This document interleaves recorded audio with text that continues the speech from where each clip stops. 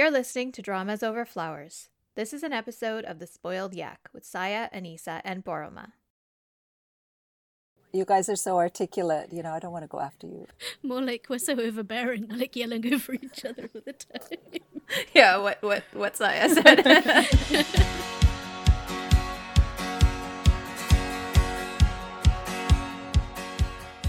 Hi, I'm Anissa.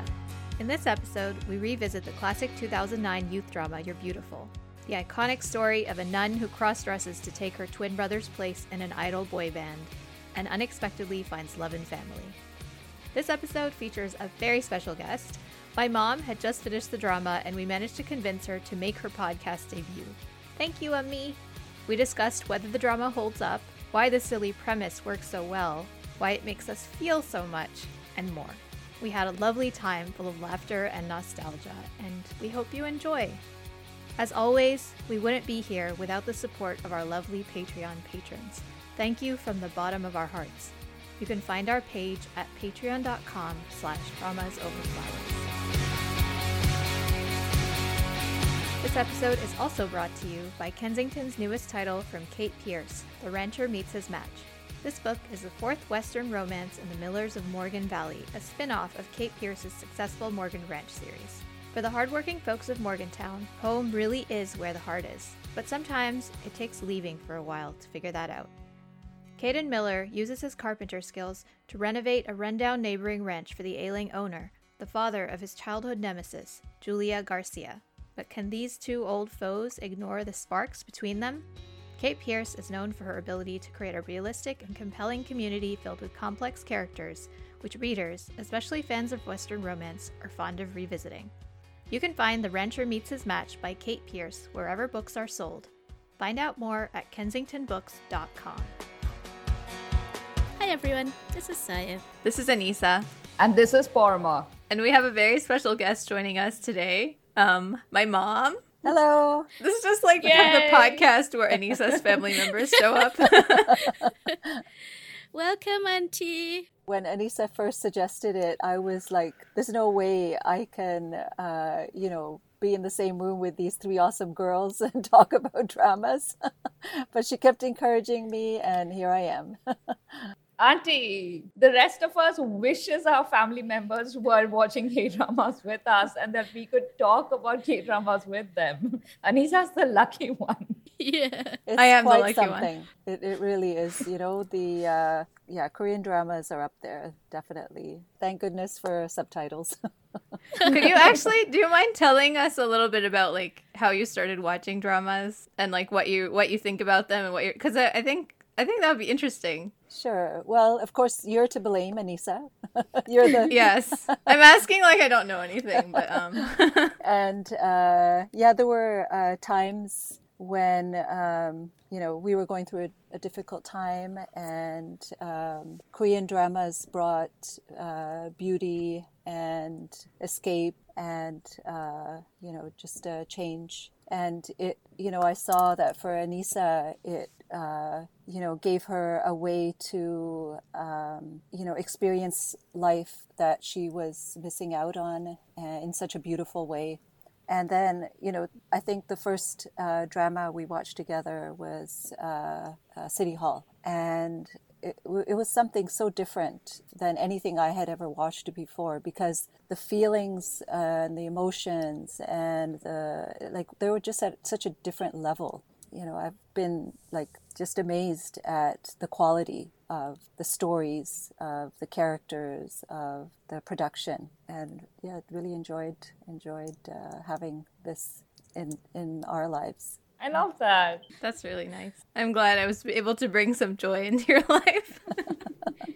Can I ask a definitely. slightly off-topic question? Sure. So, Auntie, you also watch like Pakistani serials, and I heard from Anissa that you're also deep into the Turkish drama Ertugrul. I'm sorry if I pronounced that wrong. And of course, you watch Western TV. Between all of them, how do you find Korean drama different, or does it give you something that the other ones don't? It does. I feel like every culture has something very beautiful about it, and that's why it's a privilege to be able to enjoy and experience, all of these different cultures. And if you ask about Korean dramas and what I feel is different and I appreciate about them, and it's, well, first of all, the actors, they're like so beautiful, like their skin is so radiant. And, growing up in the West, you have this, subliminally, you get this feeling of, a certain type of person is conceived as beautiful. But then you have in, Korean dramas a totally different look, but they're just ethereal in their beauty. And then on top of that, you have the styling and, the family dynamics and the Eastern values. And, so I feel like all of those dimensions are missing in everything that I watched in Western. Western programming needed like violence or, something very, I don't know how to put it, but, like I love subtlety and I don't like to be slapped in the face with things, because I feel that touches my heart much more. And I get that in Korean dramas more than in any other, medium. That's really well said. Sorry, we started asking you all these unprepared questions. No, it's I sometimes I feel like I don't have the words to express how I feel. So, ask whatever you want. I'll do my best, but I do feel like I don't have the words to express sometimes. And that itself is something that K-dramas do, right? They express it all without you having to put it into words. Yeah, and I think another thing about Korean dramas is the journey. You from beginning to end, you experience so many ups and downs and, transitions, and like you have someone who starts off so like such a horrible person and they end up, the writers are able to redeem them in a way that you can really accept it and embrace it. It's so amazing to be able to do that. And even when you're like, they better not redeem this one, and they do, and you're good with it. Yeah, it's definitely have had that experience. Yeah, we were actually talking about that recently, Saya and I, because I think it was the older brother in the Record of Youth. And I don't want this character redeemed at all, but we can already see that his motivations are getting fleshed out. You're seeing more facets of him than just the obnoxious older brother. And you can already see how the path to redemption has been set. Started. So, yeah. Yeah, for me it was Scandal, the father in Scandal, and they somewhat redeemed him by the end, and it's amazing. Shame he didn't redeem himself in real life. Yeah, that was very unfortunate to find that out. It's really sad because he's done some of the really amazing dramas, and I don't think I can ever watch them again. Which actor is this? Jo Jae-hyun. Yeah. Oh, okay. All right. I think now I was I get about the context. a quarter of the way through the drama and it was like I paused it for no reason at all, but by the time I was ready to get back to it, that whole scandal blew up. I was like, okay, I don't think I watched this. Yeah. But I think it's amazing to be able to watch You're Beautiful for the first time. I would love to do that again. It really was. I have been listening to the soundtrack for probably about 10 years. And, it was one of those very beautiful songs. But then when it gets, you actually see it in the context of the drama that it was made for, it just takes it to, a whole other level. Yeah. And that soundtrack is, I think, everything is great about this drama. Everything. But the soundtrack, I think, is really what cements its emotions. Yeah. I think. It's right on cue. Whenever, you have those close-up shots and their facial expressions are perfect, and then the music is right on cue, and then it just goes deep. That's really true, Andy. I was recently watching clips from Coffee Prince because they had a reunion. So before that, I wanted to go back and watch some stuff. And I was thinking how You're Beautiful and Coffee Prince, both of them did music so well. The background score was never obnoxious, which is a bit odd because throughout the 2000s, you had a lot of dramas with really obnoxious background scores. Some real epic ones too, but Almost Paradise. Right, exactly. Oh my God. But they were just fine-tuning the idea of sound design. So music would suddenly start blaring to make sure that your emotions are on cue when music was not necessary. But with Coffee Prince and this one and You're Beautiful, which I think were 3 years apart, both of them did sound design really well. So the music was chosen really well. It suited the characters, suited the moments, and they were played at the right moments. So Absolutely. Yeah. It was really integrated into the story in a way that it wasn't just a beautiful song. The lyrics meant something to the characters when they were singing them, and they were important to the development of the relationship. And, you know, like, it was just so well done. Because there was so much that Go Minam, she couldn't say, but through the song, you know, it was conveyed so powerfully. So that was very, very well done. True. So this is a good segue into, I mean, we kind of talked about the music early, but I think it's a good segue into talking about, like, when we watched this. Because, I mean, you just watched this. When did you watch it? Just a couple of weeks ago. I watched it when it was first airing, so that was 2009. And you guys watched it at the same time, right? Parma, 2012, yeah. Wasn't this airing simultaneously with Boys Over Flowers? Yeah, these two, I remember very clearly that You're Beautiful and Boys Over Flowers were, like, currently airing around the time that I started watching dramas. Now, fandom must have been insane. It was quite an experience to be following the recaps. And, you know, like, I remember people making GIFs of, like, moments from the drama, and I'd never seen that before because, like, now everybody makes GIFs all the time. Or GIFs. Yeah. I mean, I don't know. I started saying it this way. Don't judge me. Yeah. And, like, now people constantly make them of dramas, and there's so many. And it's kind of formed its own, like, K-drama GIF language. But at that time, I didn't really see a lot of them. But people were, like, making them of, you know, like, the scene where he makes the bunny rabbit. Tejitoki. Pig rabbit. Tejitoki. Yeah. Aww. Yeah, and, like, the facial expressions that he makes. He's doing surgery.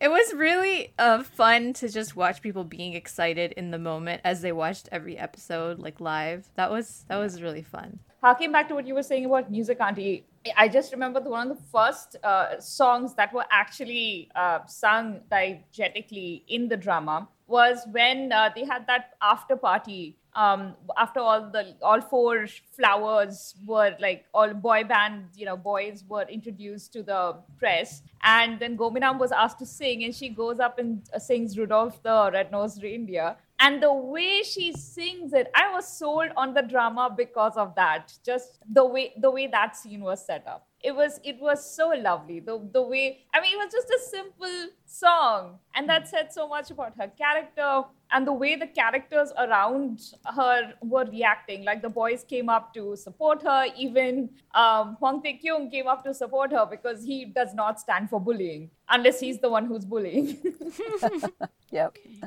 That was very beautiful. That loyalty and that protective, you know, because they are guys after all, and she's a girl. So that instinct to, you know, protect her was very beautiful. Yeah, I agree. And not knowing that. So, you know, I think that even merits more points.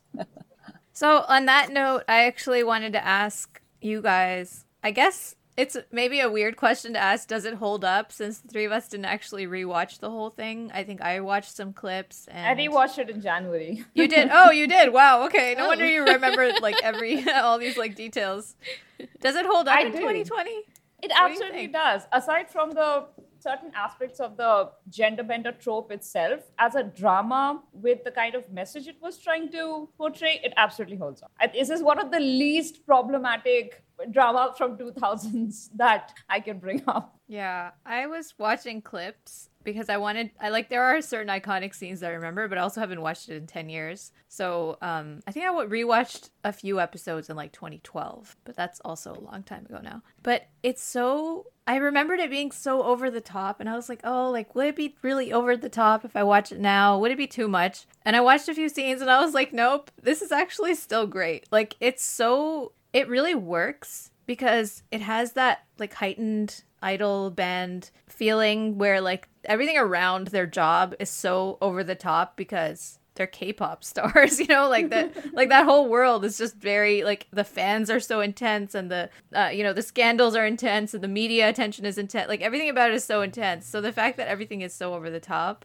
it really works. And the genuineness of the way that the actors play the emotions, it grounds the feeling of silliness. So it like still feels authentic, even, 10, 11 years later. Absolutely. And I don't know if the writer was particularly woke or what, but there were very few problematic elements when it came to the male-female relationship in pursuit of romance. Because back in 2000s, I've watched a lot of dramas from that era, and there tended to be male heroes, especially leads and second leads, who were very aggressive or hostile or just plain mean, but mean without any reason. Like with Hwang Tae-kyung being mean, he just wanted to protect his privacy. He wanted space. He didn't easily trust or mingle with anyone. He didn't do it because he wanted to be unkind. One of the things I love about Hwang Tae-kyung is how consistent he is. He is consistently standoffish with everyone. It's not like he's,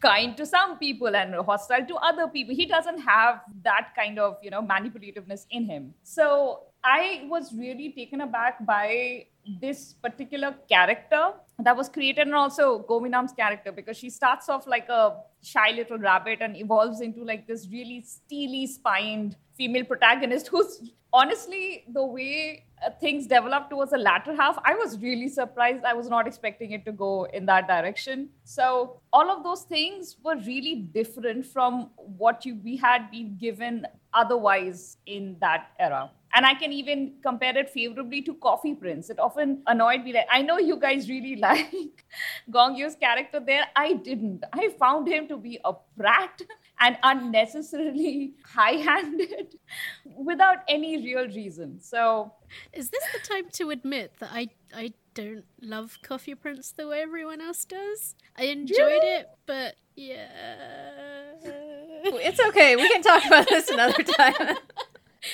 I'll judge you. It's interesting, Paroma, that you talk about these two characters, Tae-kyung and Gominam, that they are from such totally different, almost opposite worlds. So the unlikelihood of such different personalities with such different backgrounds coming together, and they made it work so beautifully and so deeply and so authentically. Really, it's the writing that, and they're female writers of this drama, right? So they do a very good job of making that journey so authentic and so, multi-dimensional that the, impossible becomes possible. It is a pretty fantastical... it's a completely fantastical premise. A trainee nun becomes a K-pop star. Like, when is that going to happen? And then you throw in the, the gender bending part, and it's such a great setup. And I think when you start with a setup like that, there's so many places that you can take it, but it goes really deep, like you say, Auntie, it goes really deep into its emotions. And the way that, like, she brings something into his world that he just doesn't have, and he's perhaps never experienced, but it's also exactly what he needs. And she experiences almost the same thing from the other direction. Like, could she ever have imagined being in this world? Yet being in that world, she gained, the relationships that she had, brothers, even though she had that one AWOL brother. That she never saw. I'm just laughing about his whole eye surgery, and you know how Manijima is like, now he's like this. No, you did. You saw him for a second. Oh, it's so good. Saya, that concept was so clever. Just think about it. We were so used to candies with their 9 or a dozen part-time jobs who are scraping just about and have to support, entire families with their income. You had candies like those, and then you had Gominam, who was not a candy. Who was not a candy at all. Yeah. She had a path. She had her entire life mapped out. She knew exactly what she was going to do. She didn't have the burden of a family or anything to support. She was a very different character to begin with. One of the things, so on the one hand, the obviousness of the setup is basically that, hey, you have a nun in a K-pop industry, shenanigans. So yeah, that's of course hilarious. But also you have a woman with very firm convictions. That's one of the things that really made Gominam have a backbone, because her convictions were precious to her. Her principles were precious to her. And you had this character. Exactly, they were bigger than her. So you had this woman with firm convictions placed in a world where convictions were really flexible. Yeah. You had to flow, well. dispensable almost, yeah. So she had to cope with that. So I really thought that was very clever. Like beyond the obvious hilarity of the situation, it was just clever to put someone like her in this kind of industry.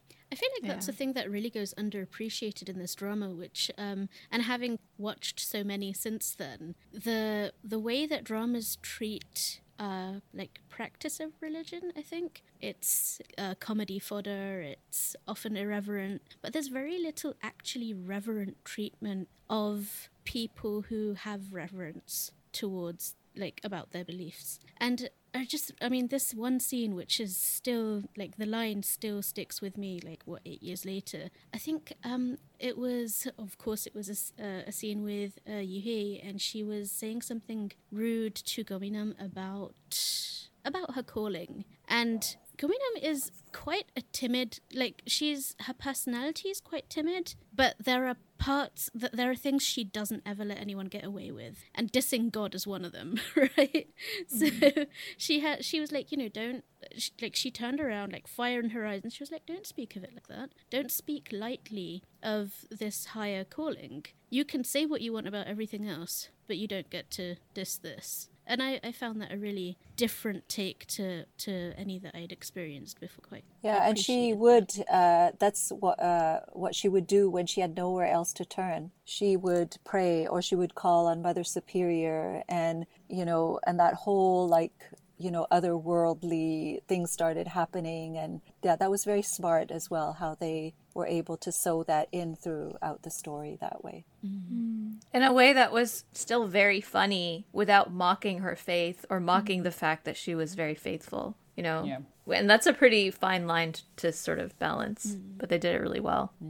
I just suddenly remembered the locker room scene. It was a dressing room I scene. was thinking of that too. When Mother Superior pops up in the locker room and protects her modesty. Yeah.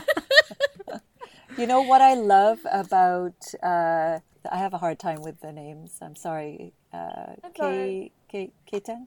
So, just say the hero. The hero is fine. So he actually bullies her. And he's so disgusted by her because he's such a clean freak, and I can totally relate to that.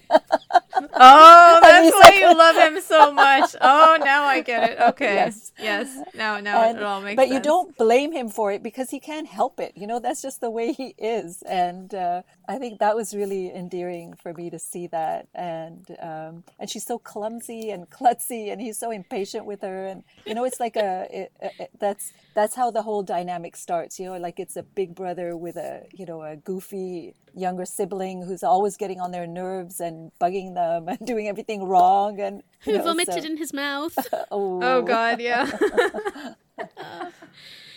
So that really worked for me. K-dramas can really go there. Yeah. The Hong sisters really go there. Yeah, that's true. The other thing that I really enjoyed about Gominam is how she ended up, like, with her career. Her character, given how she fumbles as a trainee nun in the church, is often compared with, like, Sound of Music's, what was her name? Julie Andrews? Maria. How could I forget? Maria. So she's often compared with that, but I like how, Maria's calling was basically like, hey, she found her romantic partner. She found the person that she was supposed to, take care of, the children and all of that. That was her calling. The church was not her calling. She could still be a woman of faith, but not the church. And with Gominam, you had a situation where she had found Hao Tae-kyung. The conflict for her wasn't church versus him. The conflict was what career is right for her. So it wasn't that she left the church because she wanted to be with him. To the contrary, she left the church because she realized that she just wanted to go to Africa and volunteer there. just she wanted to do something other than, be a nun. That was not her calling. That's not where her entire heart was. And I like that it was a decision and a path that was independent of Hwang Tae-kyung. Yeah, unlike some other dramas that we watched recently where like suddenly deciding that you don't want to be a priest means like you could throw away all of your rosaries and your Bibles and everything, and apparently like that's it. Just What for a drama woman. which drama was that? Oh, hospital playlist. Oh. That empty Oh. drawer where he's like, I decided not to be a priest, and like all of his like religious paraphernalia is just gone. I'm like, what, dude? Like, it's not all or nothing. I knew which drama it was because I remember Anissa complaining at the moment, like, what is this? What just happened? Why? How? Yeah, we were watching it together. That's true. Is there anything else that you'd like to add about the central relationships, whether that's the leads or like the band dynamics? I guess about the, what's his name? The second... Shinu? Okay. Shinu. Yeah. So I guess with Shinu, some people like hated him and some people like were irritated by him. But I actually like really empathized with him. You know, like my heart was torn because, see, tears me up thinking about it. Oh my god! That's the craziness of this drama. You know, I was so emotional after I watched it. I would like, Anissa can attest to that. But you know, the way he just stood by her. Oh. Oh, Andy. and protected her, and he was always there, and he knew what was going on, but he still kept on, and then he had his heart broken so many times. Yeah. Can I be mean and offer a criticism of his behavior? I'm sorry. Maybe Why, Saya? Why? So then Auntie will feel better. Okay. Thank you. So, well, you see, I spent fully half of the drama on his, like, firmly on his side. But then eventually you sort of realize that he did things and they were genuinely helpful and useful. But also there was a part of him that always held back. Like, he would protect his own image, his own ego, his own sense of dignity. Like, just before we started this, I thought I'd swat up and watch. I watched a bit of, I think, episode 13, and that's just after his failed proposal, or at least he was going to do this big confession, and he doesn't get to do it, and that's just it. I feel like that encapsulates everything that he does wrong, because there was a point where he had a chance, but he treated it a bit like a game. He was like entertained by it, and the story of them is more attractive to him than the reality of what was actually happening. And by the time he realized he did want it to be real, it was too late. Whereas with Tae-kyung, he never held back. It took him a long time to identify his emotions, and most of his emotions ended up expressing in anger. But in general, as soon as he knew what he was feeling, he went all in. Whereas the point that Shinu went all in was when he already knew it was too late. And that's why I'm not married. I agree with Saya, Auntie. The thing that turned me off Shinu, even though initially I quite liked his character, was that he never leveled with Go Min-nam. Whereas Hwang Tae-kyung, as soon as he found out her secret, and every step after that, he leveled with her. He knew exactly what was happening, and he was straightforward about how he treated the situation. Shinu, whenever he helped her, he did it behind the scenes, almost as if he didn't want to commit to her knowing that he knew, because that would raise the stakes. That would mean that he has to actually commit to this, maybe do something about it. And he didn't seem to want that. He just wanted to stand back and watch the entire game play out in front of him, and then see where the what do you call it? The Chips pieces where the fall. chips may fall, yeah. Exactly. Yeah, I can see that.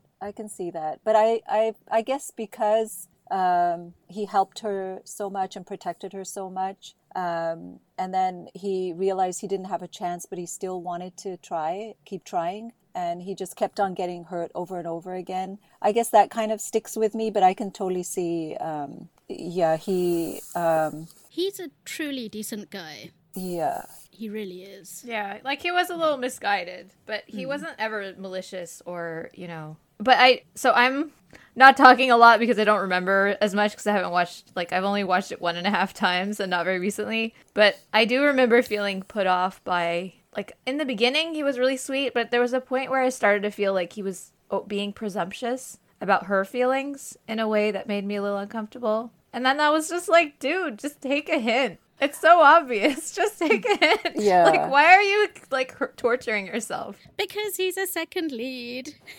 But I think at some point, like maybe he felt that Tae-kyung was hurting her too much, and so he was just gonna stand up for her. But that, yeah, I didn't like that, you know, after he knew everything and that she was like totally just into Tae-kyung, that he should have, you know, kind of backed off at that time, and he didn't. Yeah, because there's an element of that, like, oh, you don't know what's best for you, but I know what's best for you. I'm going to protect you.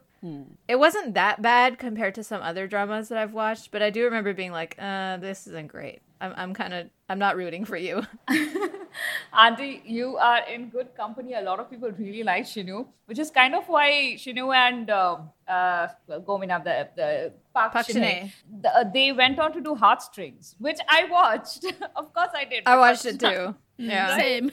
And Anisa, get Auntie to watch it. She'll love it because he's like a far more proactive character than Okay, all right. And there's this one Thanks really for the recommendation. great song. There is, true. That's also around music. So as not to sort of be, would you call it, super negative. I was exact where you are, Auntie, right now. After I'd watched it, I was in exactly that same place. So it took like months of thinking about it, and I'm sure I emailed Borma about it for 7 months after that. Wow. So I had a lot of time to think about it, and there was another friend who was watching it at the time as well. And it took me months of discussion and thinking and digesting to try and understand, because this is, again, it's like your first drama. For me, it was my first drama, my first exposure to a second lead who functions in this way, because, you know, that's an actual trope that I hadn't come across in other media before. So there's all of that. But for me, I was trying to make sense. Why didn't Shinu get the girl when he was like, apparently he was the better guy? Trying to make sense of that, I just analyzed the thing to death. Like, you know, why did Tae-kyung win? And I'm saying win in air quotes. Why did his emotions win out, and why did Gominam choose him? Why did she fall in love with him when she could have fallen in love with Shinu, who is, like, you could argue much nicer and easy? You know, why would you choose to be with a difficult guy when you can be with a really easy one who loves you? So it took me a long time to get there. And fresh off a week, I was exactly where you were. Oh, interesting. That's very interesting. Because even from watching a few clips, like, you know, since I've watched the drama, I'm getting some things that Tae-kyung said that I didn't get the first time around. So I can totally see that. Can I answer the question? Why she Go chose? on. Yeah, go on. Two main reasons. The first was that Tae-kyung is the more honest, straightforward guy, and with her character, Gominam's character, she will always go for the more honest and straightforward person, even if straightforwardness means utter rudeness. And the second reason that she would choose him, of course, would be that she, as far as she knew, he was the one who knew her secret and was protecting her. And she went through the entire trauma and struggle of her disguise and, you know, initiation into this entire industry with Tae-kyung beside her.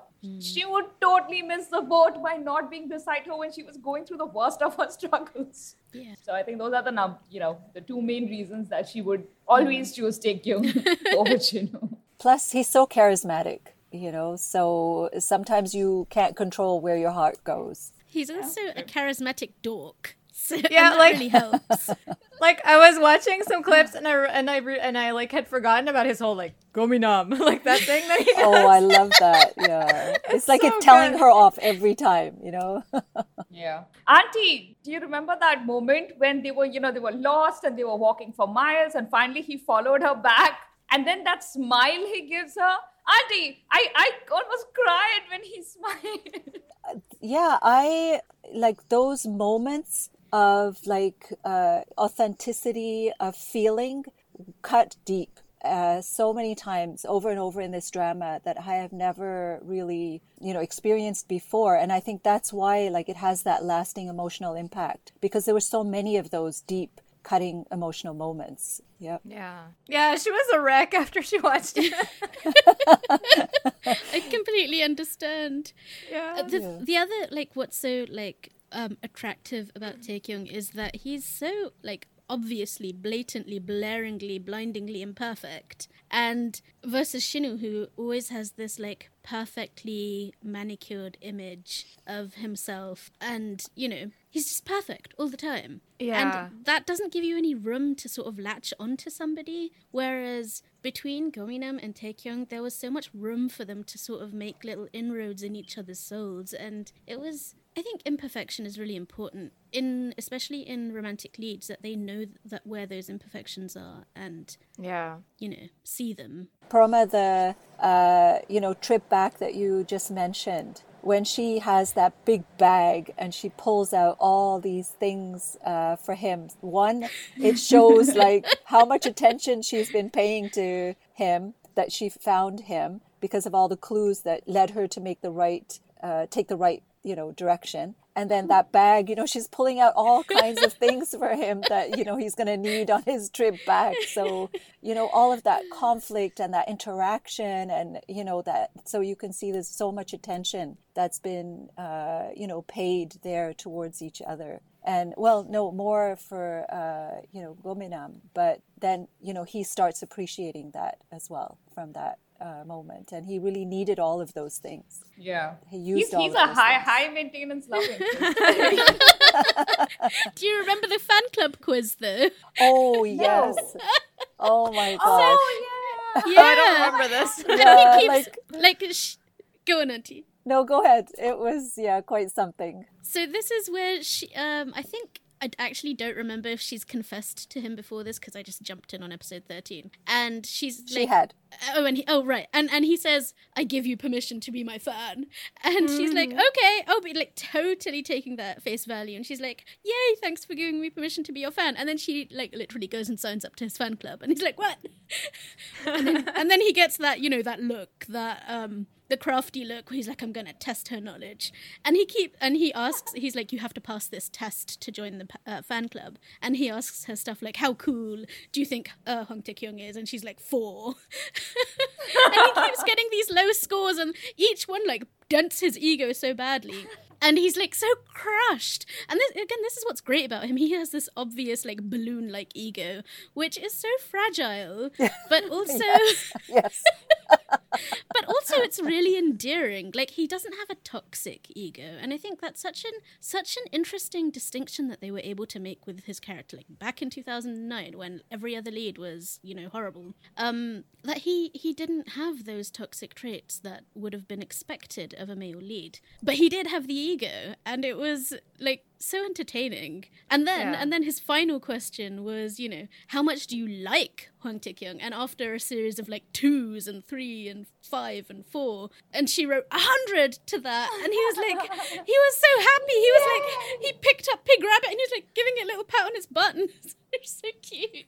It's the only answer that matters in the end. Adorable. Yeah. Yeah, I was thinking about why this works so well, even though on the surface it's like this really, kind of like we're saying, Fluffy. kind of bullies her, and he's like really gruff and kind of mean to her in the beginning, and she has this dynamic of like kind of putting him on this pedestal and like admiring him for a long time, and I'm not like, worthy, timid. Yeah, and I was like, normally I would hate this, but like, why did it work so well? And I think that combination of like chill, no chill that he has, where like he acts like he has so much chill, but he's actually has 0 chill, and it's like you said, like it gets pricked so easily, and like so then like that cool outer shell, like in a second he's just like devastated, and it's so obvious on his face.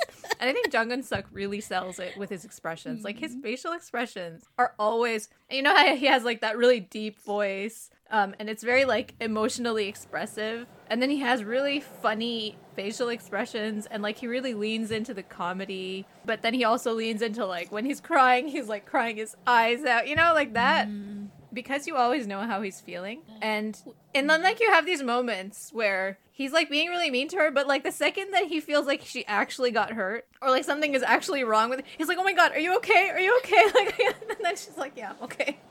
So you can see that he's not malicious. He's just kind of like a grumpy porcupine. And that's what makes all the difference, isn't it? If there's no malice in it. Because Yeah. once they're malicious, that's when you're like, I can't root. And actually, I feel there's some genuineness in that. Like first, Anissa, what you said about his voice, absolutely, his voice, the richness of his voice is such a gift, like that he has. He just speaks, and you like hear this rich, beautiful voice every time. And then, I was reading about his past. He was a star at 5. Like he came into showbiz at the age of 5. And then they were doing an interview, and he was going to university. And he was talking about how, Mondays and Tuesdays were his days. But even on those days, he was still, he said, I told them not to bother me, and these are my days. But they would still, like interrupt that. So you get that sense of this person who grew up in showbiz, and he kind of didn't have the carefree childhood at all. And, there were people shouting at him and putting demands on him and taking from him like his whole like childhood and during his youth. So I think all of that like makes him that kind of character that can bring that duality of, having a huge ego, but having also a very fragile ego. And that's why that's what I was thinking, that maybe that's why he was able to play that role so well. It's interesting what you say about the authenticity and about him being a child star, because they were both, I didn't realize this when I first watched it, but they were both child actors. Park Shin-hye also was a child actor. Like, that's how she became famous. So I guess they both have that real life experience of like what it's like to be really young in this kind of industry. And yeah, I'm sure they probably drew on that. Just the feeling of how it just invades your life. You can never escape from it. This role for Jang Geun-suk was also the first time that he'd been like the Hyung, the oldest in the main cast. So I remember watching interviews after I first watched the show as well, where he talked about how it was such a different dynamic to finally be the oldest in the group. Whereas before he would have been, one of the juniors. So it was it was a first for him too in his drama. Like Anissa used to tell me about this phenomena where, agents would pick up these kids, and then, if they're good singers or actors or, they would just take them on and train them and, take over their lives. And but for him, he wasn't just he wasn't just into acting. He had this amazing voice. And, so he was the whole package. So I can't even imagine what his, life must have been like to have that kind of talent and to be taken over by all these adults. And then he had a tax scandal at some point a while back. And after that, he was kind of vilified by KN. But he was very popular in Japan. Yeah, he spent a lot of time and then for a long time, he was just doing music and not really acting. And then he had, I think he got his bipolar diagnosis as well, which, it was clear that he was having a hard time with the industry for quite a while. And when it came time for military service, he got an exemption, right? Or was it desk duty? I don't remember. I don't remember. He went into the, is it the fire? He didn't go into the military. He had. It wasn't active service. It was like fire rescue? Yeah, something like that. And he was more of an office job. Wow, I mean, you did all your research before you came. I mean, that's the kind of impact this character had, like it was so powerful that you wanted to know, like, who is this person? Yeah. I saw on my mom's laptop the other day, she was watching Mary Stayed Out All Night. I was like, don't watch this, it's really bad. Oh my God. Also, don't watch Pretty Man. I have to say that because of that character, because of Hwang Tae-kyung, I was like, I will watch him in any drama he ever does. And I tried. Pretty Man, Bellamy, was trash. Oh my God. I watched the whole thing just for him, and I regret it. It was so bad. So give me recommendations so I can stay away from the bad. No, they're all bad. All of them bad. They're all bad. But all bad. that just goes to show the power of production, right? That it's not the person. It's the writing, first and foremost. It's the music. It's the editing. It's the costume. It's the setting. You know, it's the whole package. I did watch Love Rain? Hongildong, which was, I think that was also another Hong Sisters drama, which was the year before You're Beautiful, I think, or 2 years. And he was really good in that. But that drama also has Kang Ji-won, and I wouldn't watch him now because, you know, rapist. He's a rapist. Yeah. You know, he's not a... I'm sorry. We're not talking about the actor, not... I love how principled you guys are. Like, no matter how talented somebody is, like, they go down the wrong path and they're like, cut. It's not even that you're principled. It's that when you see their faces, you think of it and you're like, you disgust me and I can't watch you. So I don't think it's anything as high-minded as being principled. It's being judgy for good reason. Yeah, but also that you can watch an actor whom you don't know or whom you have a very positive image of be a blank canvas where, you know, new characters are downloaded and played out, I guess. But if you have a negative impression of that person, then every character that they play kind of gets tainted by that. Yeah. Especially when it's like the romantic hero, like the male lead in like a romance drama where you're supposed to be rooting for him to get the girl. So fiction can never be totally, you know, separate from reality then. We don't. I know. I think it depends on the person, but I think it also depends on the art. There are so many lines here. Like there are so many layers. Like, there are projects that I know have bad association that I still partake of. There is a series of books that I love that I have recently started. Like, there's no controversy around it, nothing. But I have recently started noticing, after rereading the series over and over again, that they use certain terms when talking about certain groups. And this has started to bother me. But I am not at the point where I drop them yet. It hasn't reached peak bother. It hasn't reached peak bother. I enjoy almost everything else about the series. So that one thing, it's ruining my perfect happiness when I pick up these books, but it's not at the point where I drop it yet. So I think there are layers. Yeah, there are, but also it's about exposure too. You know, like growing up in England and in Canada, obviously all that I was ever exposed to was, you know, Western television and Western movies and Western music. And then, you know, with Anissa going into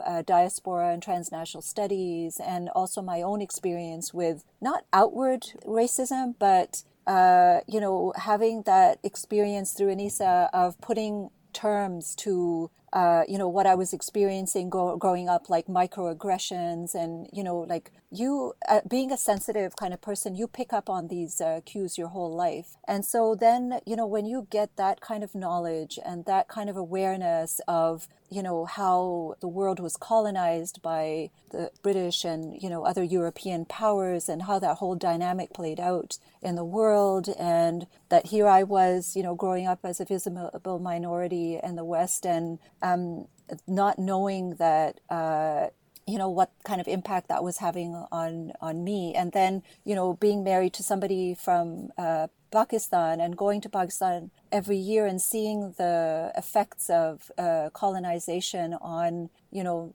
people from my, you know, background. And so all of these like little pieces just keep coming together, and, you know, so you, some things start making sense and your worldviews start changing, and you see the role that, you know, fiction and writing and media and movies and dramas, you know, play. And then you realize how powerful this can be, and how it can be used for, you know, in a negative, very horrible way, but it can also be a positive thing. Yeah. That was very well said. My mom was like, I don't have words. I'm not going to be able to say anything smart. I was like, okay. We'll see. I have some experiences. Mashallah. Because that's your experience, but you can't know what it is compared to, everything else until you experience other people and other. Yeah. And like over time, what you're willing to put up with changes because you mature as a person, and then you learn and you change and there are certain things that you're willing to still, like all our faves are problematic. But on the other hand, you reach a certain point with certain dynamics that you face continuously in your real life, and you're just like, oh, I actually really don't want to see this on TV anymore, and I don't have to. And I have another option. I don't have to watch this. It's the whole finally having choices that makes you able to leave the most problematic stuff, because before you cling to them because it's all you have, right?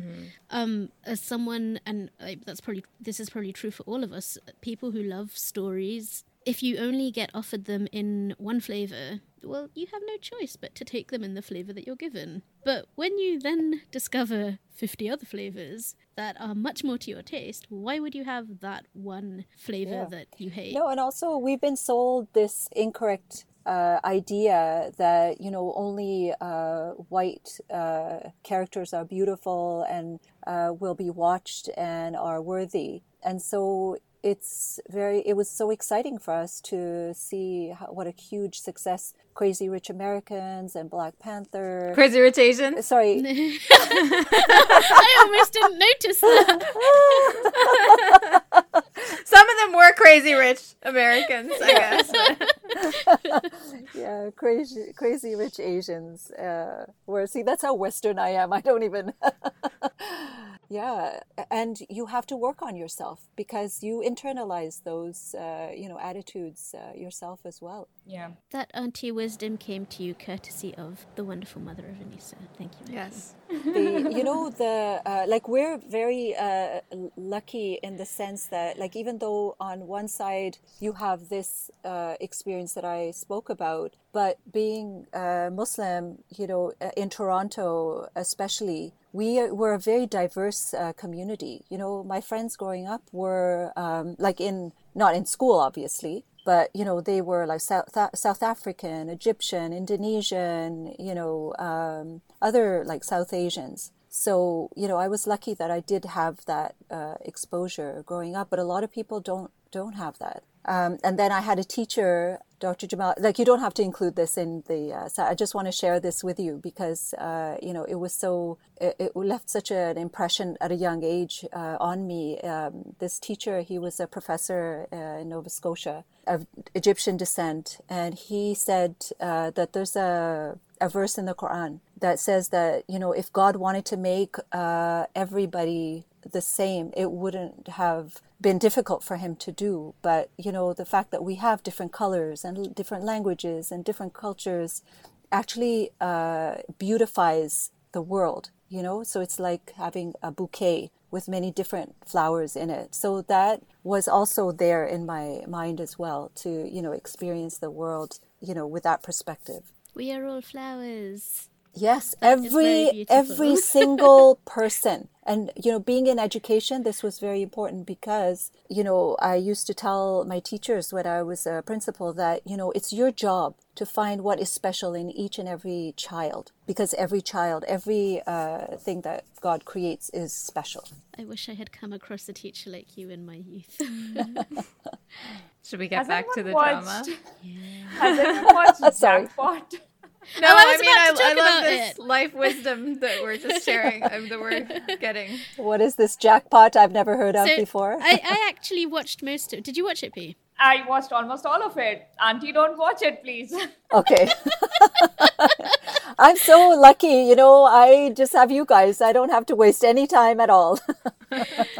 Yeah, that's definitely a benefit. Other people telling you when a drama is trash. And really, like Anissa has recommended some gems, and I've really enjoyed them. So for the first 5 or 6 years, I wouldn't recommend anything that I hadn't watched to the end. I didn't want to be like, this is really good, and then she'd watch the end and be like, the ending was so bad, and then I knew it must have been good because Anissa would watch them over again with me. Yeah. Yeah. That's what I do with my cousin. I watch something and I know that it's good, and then I sit her down and I watch the entire thing with her. But can we talk about Jackpot for a second? Oh my God, let's. I watched it because I'd missed his face for so long. I really liked Hong Tae-kyung. So when Jang Kyun-suk finally, after doing like bit guest roles here and there, he came and did this. I was like, hey, the trailer is good. How bad can it be? I don't usually watch sagyuks, but I was so ready for him to be in a sagyuk again. I think the guy has the worst luck. Honestly, I don't think he's a bad actor. Or I've the seen worst him in enough agency. roles. I don't know. But just terrible. He was cast with good actors, by the way. But the script, what was that? It was not good. But it does have one redeeming thing, which is it has this really great OST song. That's the only good thing about that drama. It does. The music is good. True. Which is the one by Park Wang-gyu. I think it's in our playlist. It is in our It's in our Dramas Over Flowers YouTube playlist. I think it's at K-drama number OSTs. one. Yeah, you can go to our YouTube channel and find that.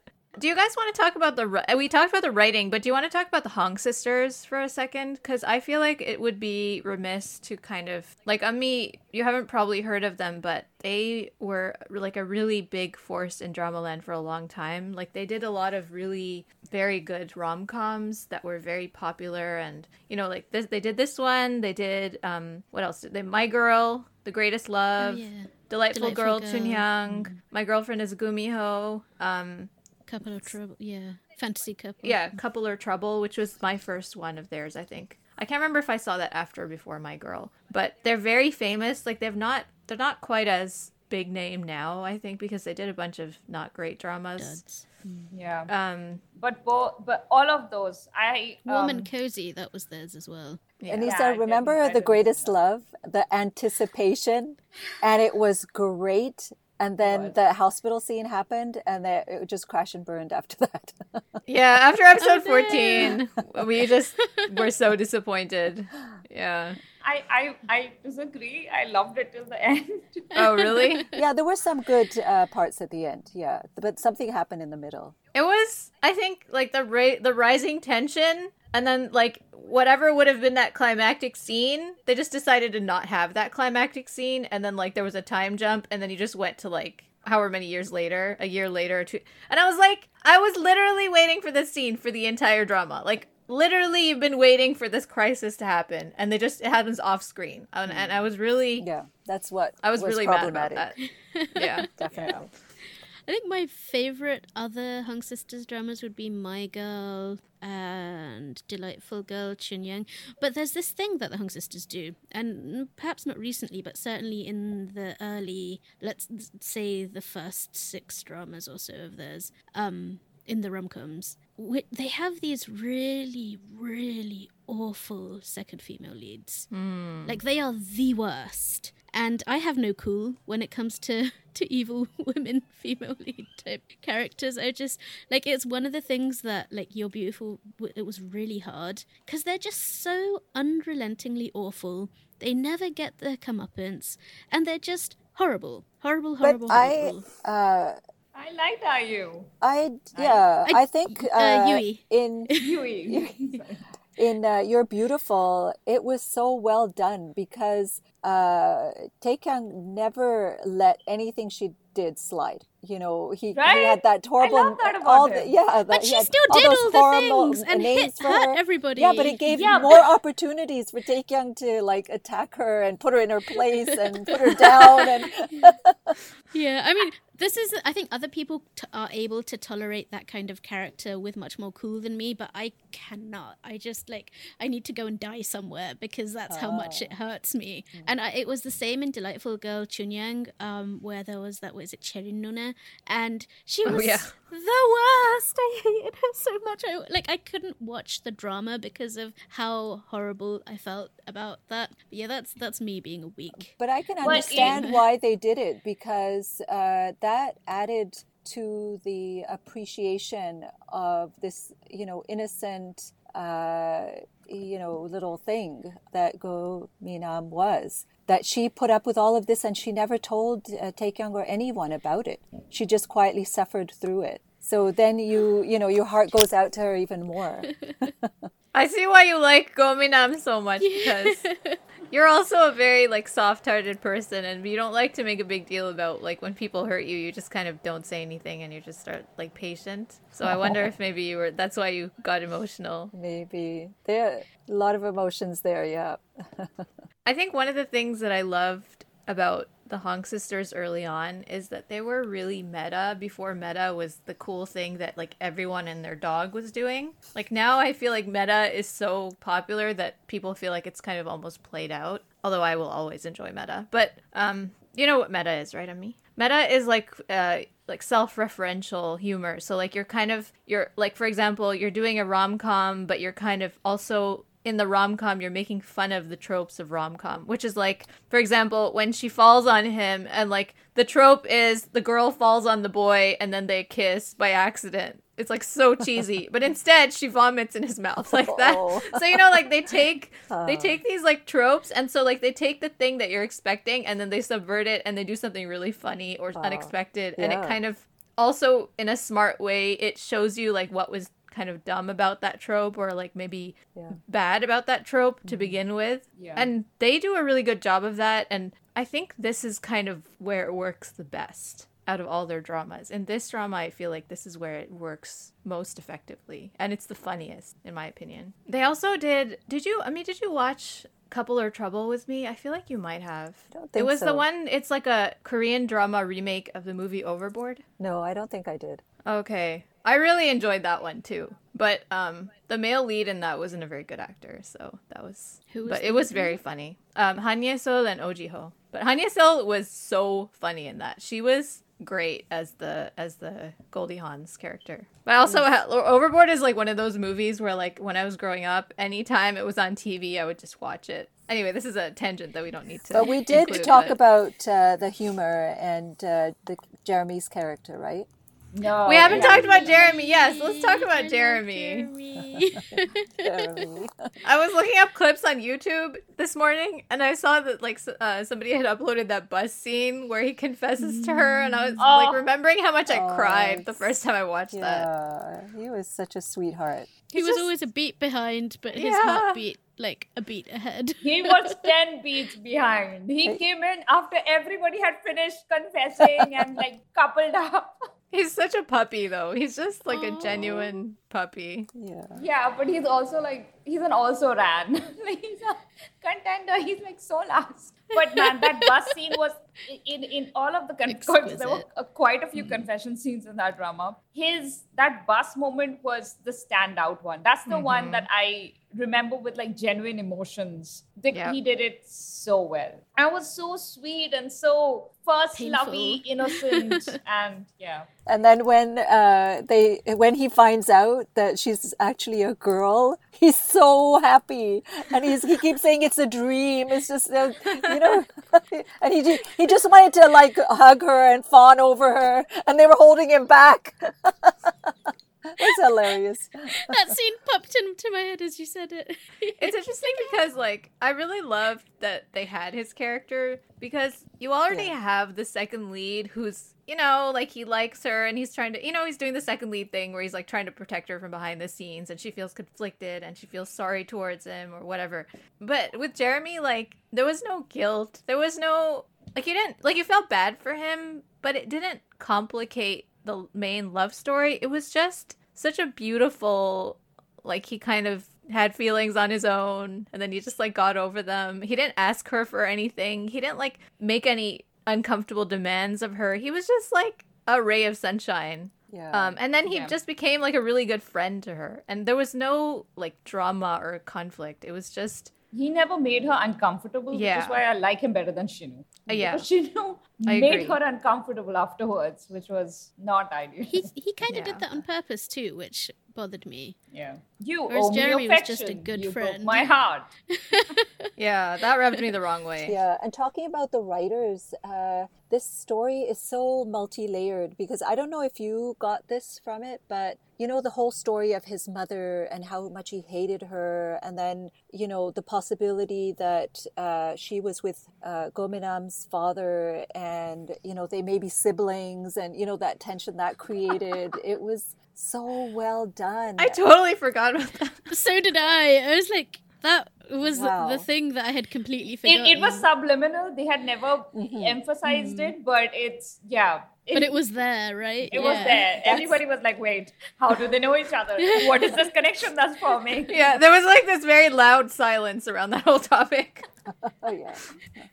Which itself was a really clever way of doing it, actually, in Yeah. the meta sense. And even that, like, they were able to, take it to the end and then resolve it, So very, very smartly done. I wanted to ask because I haven't rewatched the end in a long time. And I remember being happy with the ending when I watched it. And then going on to watch a lot of dramas that had the time skip and becoming increasingly annoyed by this arbitrary time skip that used to happen in order to sort of resolve whatever conflict there was so that the leads can come back together and have a happy ending. So I just want to ask all of you, like, how do you feel about that time skip? And like, has your feeling changed about it over time, or like, do you still love it? Does it work? Why does it work? It was necessary. Before the time skip, there were too many complicated feelings, too many hurt feelings, but more importantly, they were too close to the issue and their dynamic was skewed. Like Hwang Tae-kyung and Go Min-nam's dynamic had sort of like been sort of,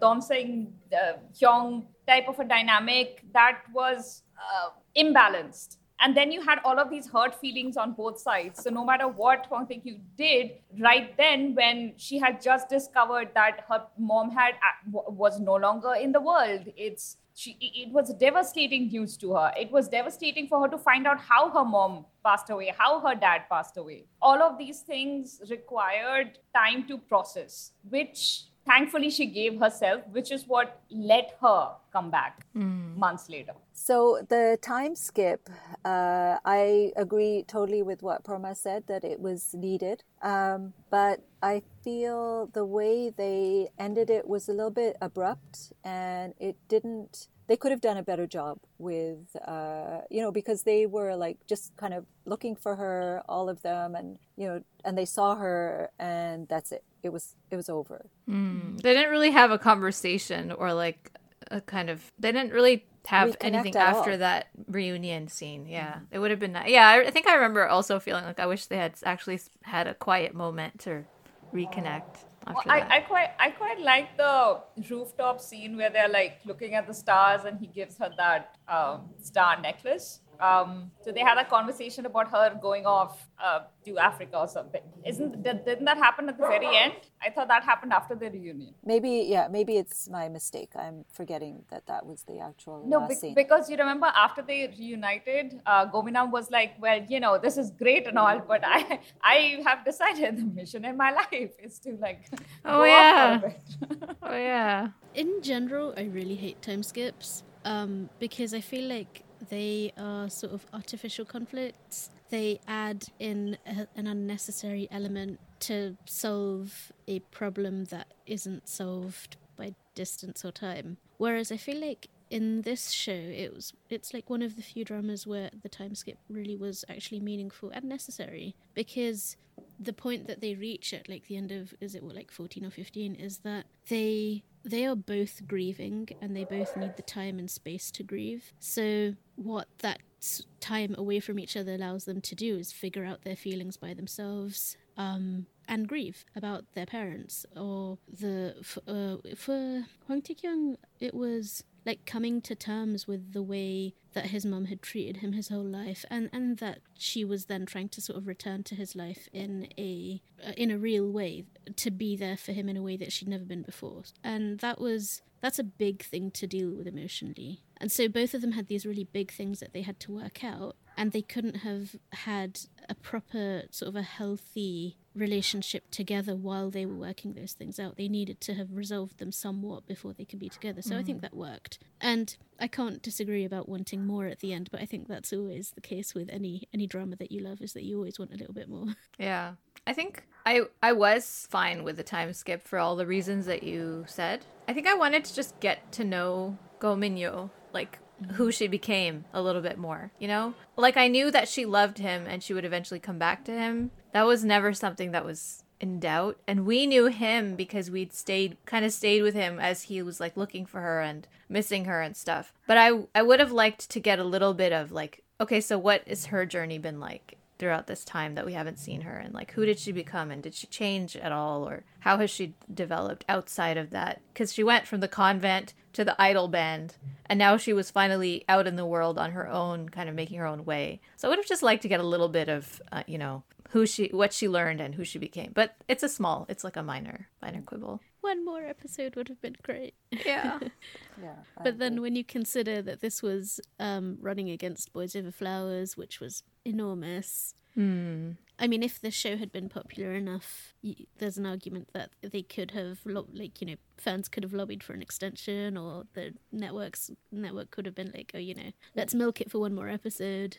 And it probably wouldn't have even been that good. It would have damaged the balance of the story. Yeah, and actually it slowly became a phenomenon. It wasn't like an overnight or during the drama. It slowly, it had staying power, and, the popularity kept growing. And so that actually happened after. So they didn't have all of that to propel, along on thing. And you know what's so weird about watching this now, and also weird that it doesn't feel unnatural, is that obviously when I first watched this, I did not know a word of Korean. And now I'm like, I don't even need the subs for most of these episodes, because it's not like, it's not high classical Korean or anything. It's your basic everyday language that is pretty easy. Like, after you've been in it for this long, you can pretty much get most of it without even reading the subtitles. So to actually hear those jokes and those word plays and understand them myself, when at the time I would have read the recaps and I would have had to access them through a different source, to now be able to just be like,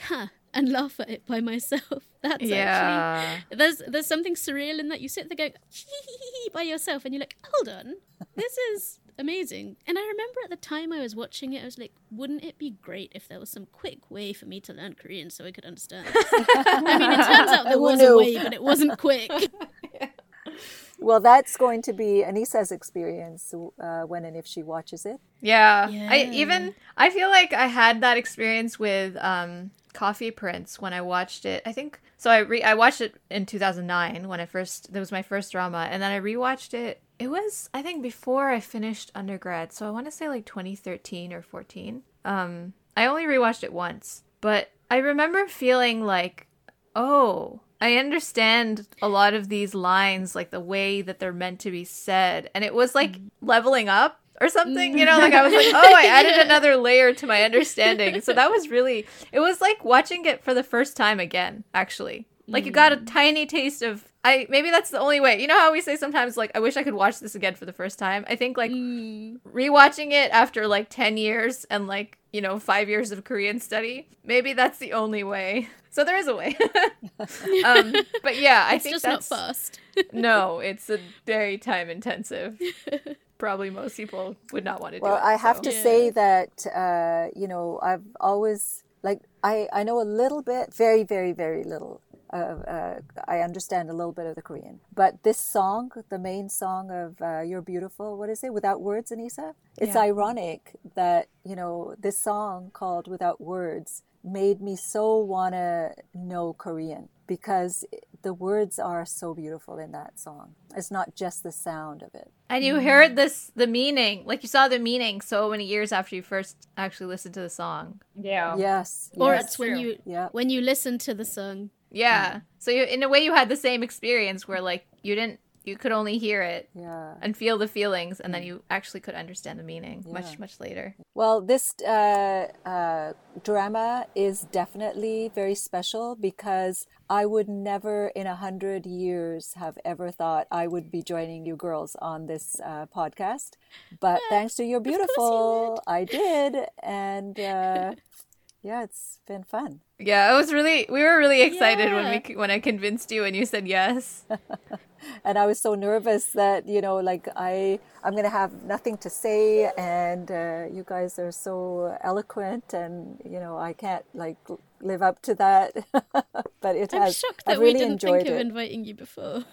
No, I've really enjoyed it. So as we wrap up, are there any memorable moments that you want to mention before we close that we didn't talk about yet? For me, I think it was the thinking of Taekang when he thinks back to the scene where they're sitting on the bench in the dark and, the lights come like on them.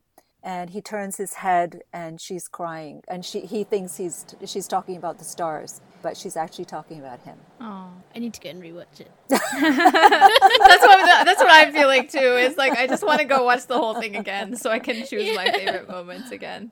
Parma, what was yours? So it was that first time when it felt like the first time when Hang Tae-kyung really smiled at her, that toothy big smile. They were lost after that entire shrimp allergy thing happened, and she had like deserted Shinu to run to his rescue. And then they were walking back and they kept circling around that ice cream parlor because he couldn't find the way back. And then she finally led him. No, he finally figured out how to get back to the studio. And he was like, see, I knew the way all along. And she was like, you're so cool.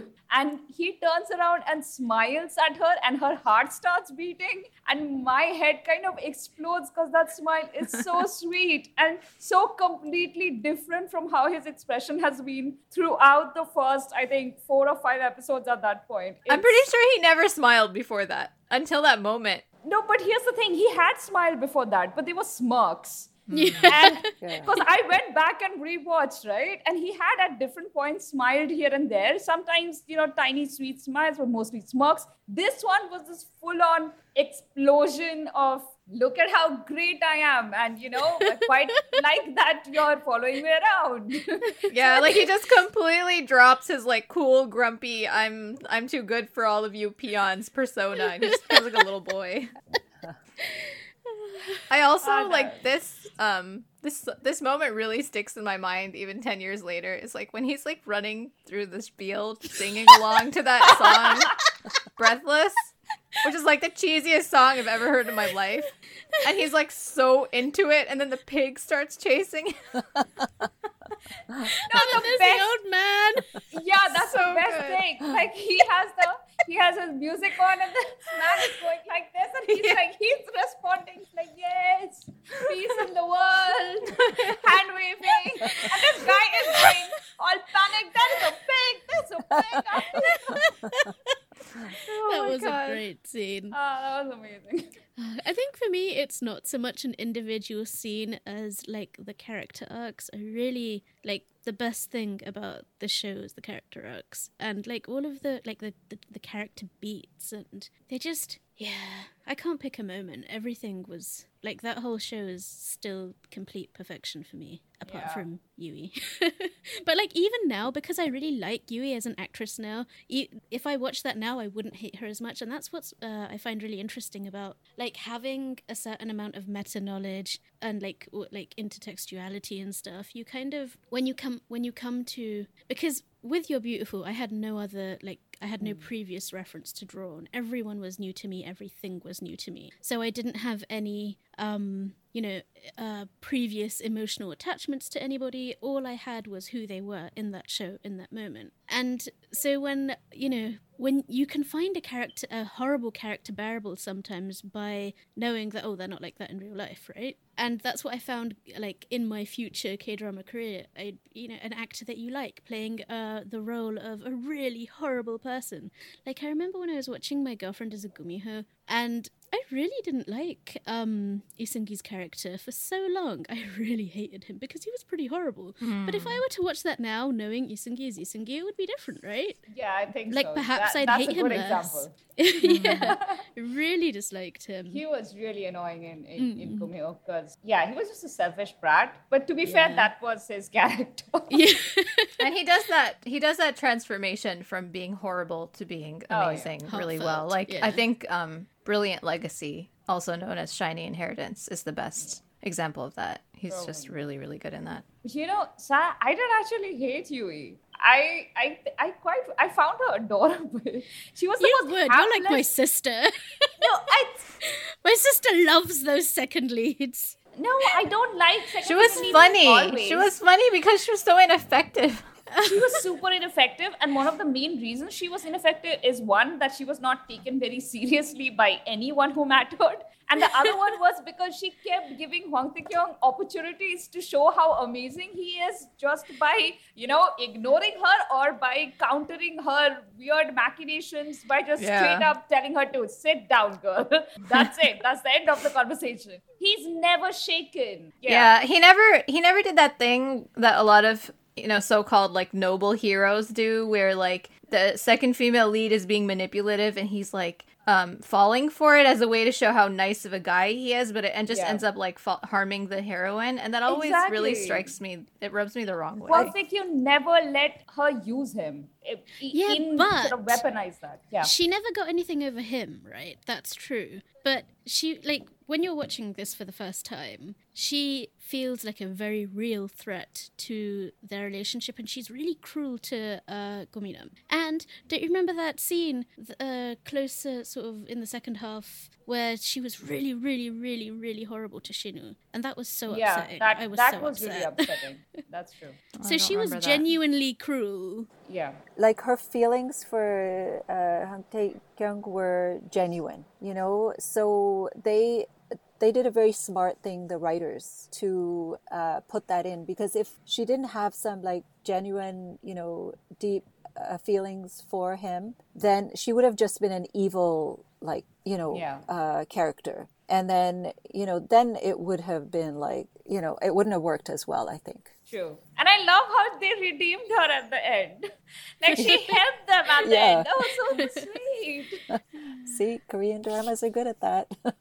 Yeah, she just needed to grow up. She was immature. Yeah. Before we go into our final thoughts, that's one thing that I wanted to mention is that I think the reason that this works the best out of all the Hong Sisters dramas that I've seen is that because the characters are so young, the very over-the-top, heightened way that they write, and the very sort of, even though there is a lot of subtlety, but there's also a lot of really obvious stuff that, in a way that, like, it works really well with teenagers and, like, young people in their young 20s, in a way that, like, it didn't quite work for me in The Greatest Love, where, like, it was really well performed, and the dialogue and everything was really well written, but then at the same time, you have this, like, 40-year-old man who's, like, can't figure out that his heart is beating faster because he likes a woman. Like, come on, like, it's okay if you're 18 or not. I don't know how old she's supposed to be in this, 20 or whatever, and you can't figure out that you like someone, or because you've just been in this, like, fake entertainment world for such a long time that, like, you can't access your feelings. That, I could buy that, So that's what I like, is that they're very young, and so because of that, it really works. Oh, I just remembered the pug scene. That was a really good scene. Pogs.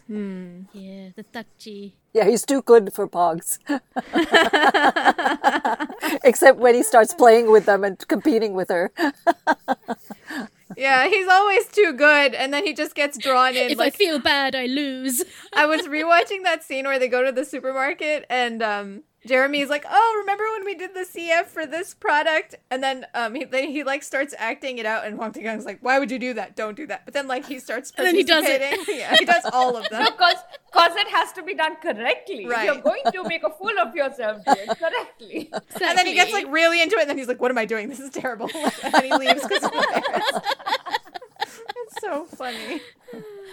I never understood what that challenge was, where at a variety show, he had apparently eaten something, a full vegetable. The shaving radish. Shaving radish. Why did it always cut to black? I never understood that. Yeah. What was that about? I think the Queen of Variety has to tell us. Well, I don't understand I don't remember the cutting to black, but They just didn't show him doing it. He'd hold up the radish and be like, ah. I think because it was so embarrassing, it was like it couldn't be seen. Because you know how that thing, there's that thing where like when these K-pop idols are like real like rookies and nobody knows them, like one of the ways they become famous is by having like a personal talent that they do on these variety shows. So they like prepare them and bring them, and either whether that's like an impression of a famous person or like a weird thing that they can do with their body or their face. Like some of them have like these duck noises or like frog noises or like the sound of falling. I mean, like anything that you could imagine. They're just like a way to make people remember you. And so you could like start trending on social media and like make people look up your clip. You know, like it's just a way to distinguish yourself. So I guess like that's something that he did early on in his career. And now he's like so deathly embarrassed by it that he doesn't even want to acknowledge that it exists. Meanwhile, the other two were like, yeah, let's go watch that. That was great. They kept it specifically so that they could watch it and laugh at him. Yeah, I mean, I think we could just like keep talking about this forever because there's so many good moments. But why don't we just give our final thoughts and wrap up since it's getting long? You guys go first. Well, let's me go first since you're the guest. Well, I feel like I've said everything that I wanted to say about this drama. But yeah, I was just curious because of the song, and I was seeing You're Beautiful everywhere whenever I would, read anything about K-dramas or anything to do with K-dramas. So just out of curiosity, I started watching it, but I never imagined that, it would leave this kind of impact on me, and I would, go on this emotional roller coaster with it. And, I would watch something that had so many, amazing facets to it. It would be so complex, yet so basic to the human experience. And, I just enjoyed it, and it stayed with me. And the music, I just, you guys know how I feel about that. Yeah. And I came on here as a result on this Dramas Over Flowers with these three beautiful girls. Thank you so much for coming. This was so nice. It was. Yeah. I feel weird giving final thoughts when I haven't watched the whole entire drama in such a long time, but I want to say it was actually really, really lovely to watch my mom watch this show. Because I just came into her room one day and she was crying and I was like, oh my God, what's wrong? It's just like, I'm watching You're Beautiful and it's just like so good and it's just so emotional. And then like for a few days she was just watching it, and then after it was finished, she like came into my room and she like got really emotional, and like I was just really touched by that. And I didn't think, like, I think a lot of times when we watch, especially Korean dramas or like movies and stuff, I will cry and my mom usually doesn't cry. And she'll be like, oh, I don't really cry. Like, I used to cry at movies and stuff. I don't really cry anymore. And so, like, I'll be really emotional and she'll have like a little bit of a tear, but she doesn't really get that into it. So I was actually really surprised and moved to see how, like, emotional she got. You're Beautiful is my favorite drama ever. I mean, I'm sure there are other dramas that I enjoy a lot, or maybe even as much as You're Beautiful, but somehow that has stayed as the epitome in my head, and nothing has toppled it. All the feelings I had when I was watching that drama, everything that I felt about those characters and every thought that I had, all of those things have taken up so much space in my head. I really love that you felt so emotionally connected with this drama because, it was my gateway into K-dramas. Yeah, I think also like I was surprised because it's been so long and because I watched this in like the first few months that I started watching dramas, I think I had just like kind of dismissed it. And maybe also because like later on the Hong sisters disappointed me so badly that I think I had like forgotten how good it was and kind of dismissed it as just like this really cartoonish, like very over the top, silly drama that like I enjoyed, and the music was really good, but like it was okay. It wasn't like it was good, but it wasn't like life changing. But I think I'm remembering now, like watching, like listening to like me talk about it, and then like going back and actually like watching some of these scenes again and being like, oh, my heart, like it still has the same impact. So thanks for reminding me of that. You're welcome.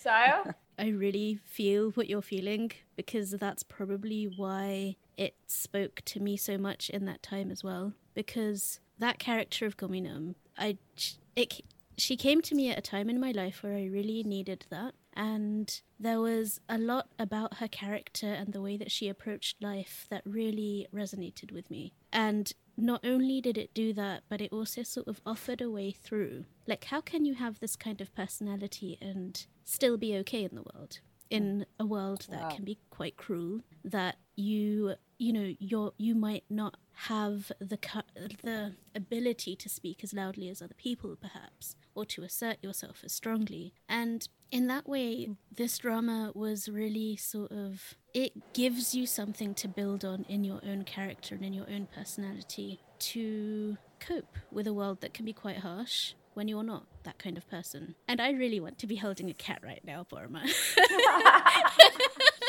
I feel like I need to go get you a box of tissues of me. Hold on. No, I'm good. I have some. I have a tissue. I have a tissue. Would you like a cat too, Parma? We'll send it through. Oh, she's so For the cute. internet at large.